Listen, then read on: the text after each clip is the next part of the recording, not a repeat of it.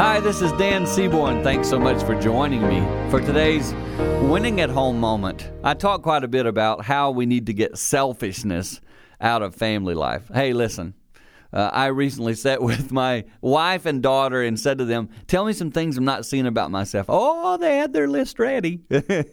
And most of them were just simply selfish things. Can I give you some signs of selfishness? Here's one of them. You look at things that are happening around you, and they all seem to be focused on what you think about them. You never really take another person's perspective. In other words, you're self-focused.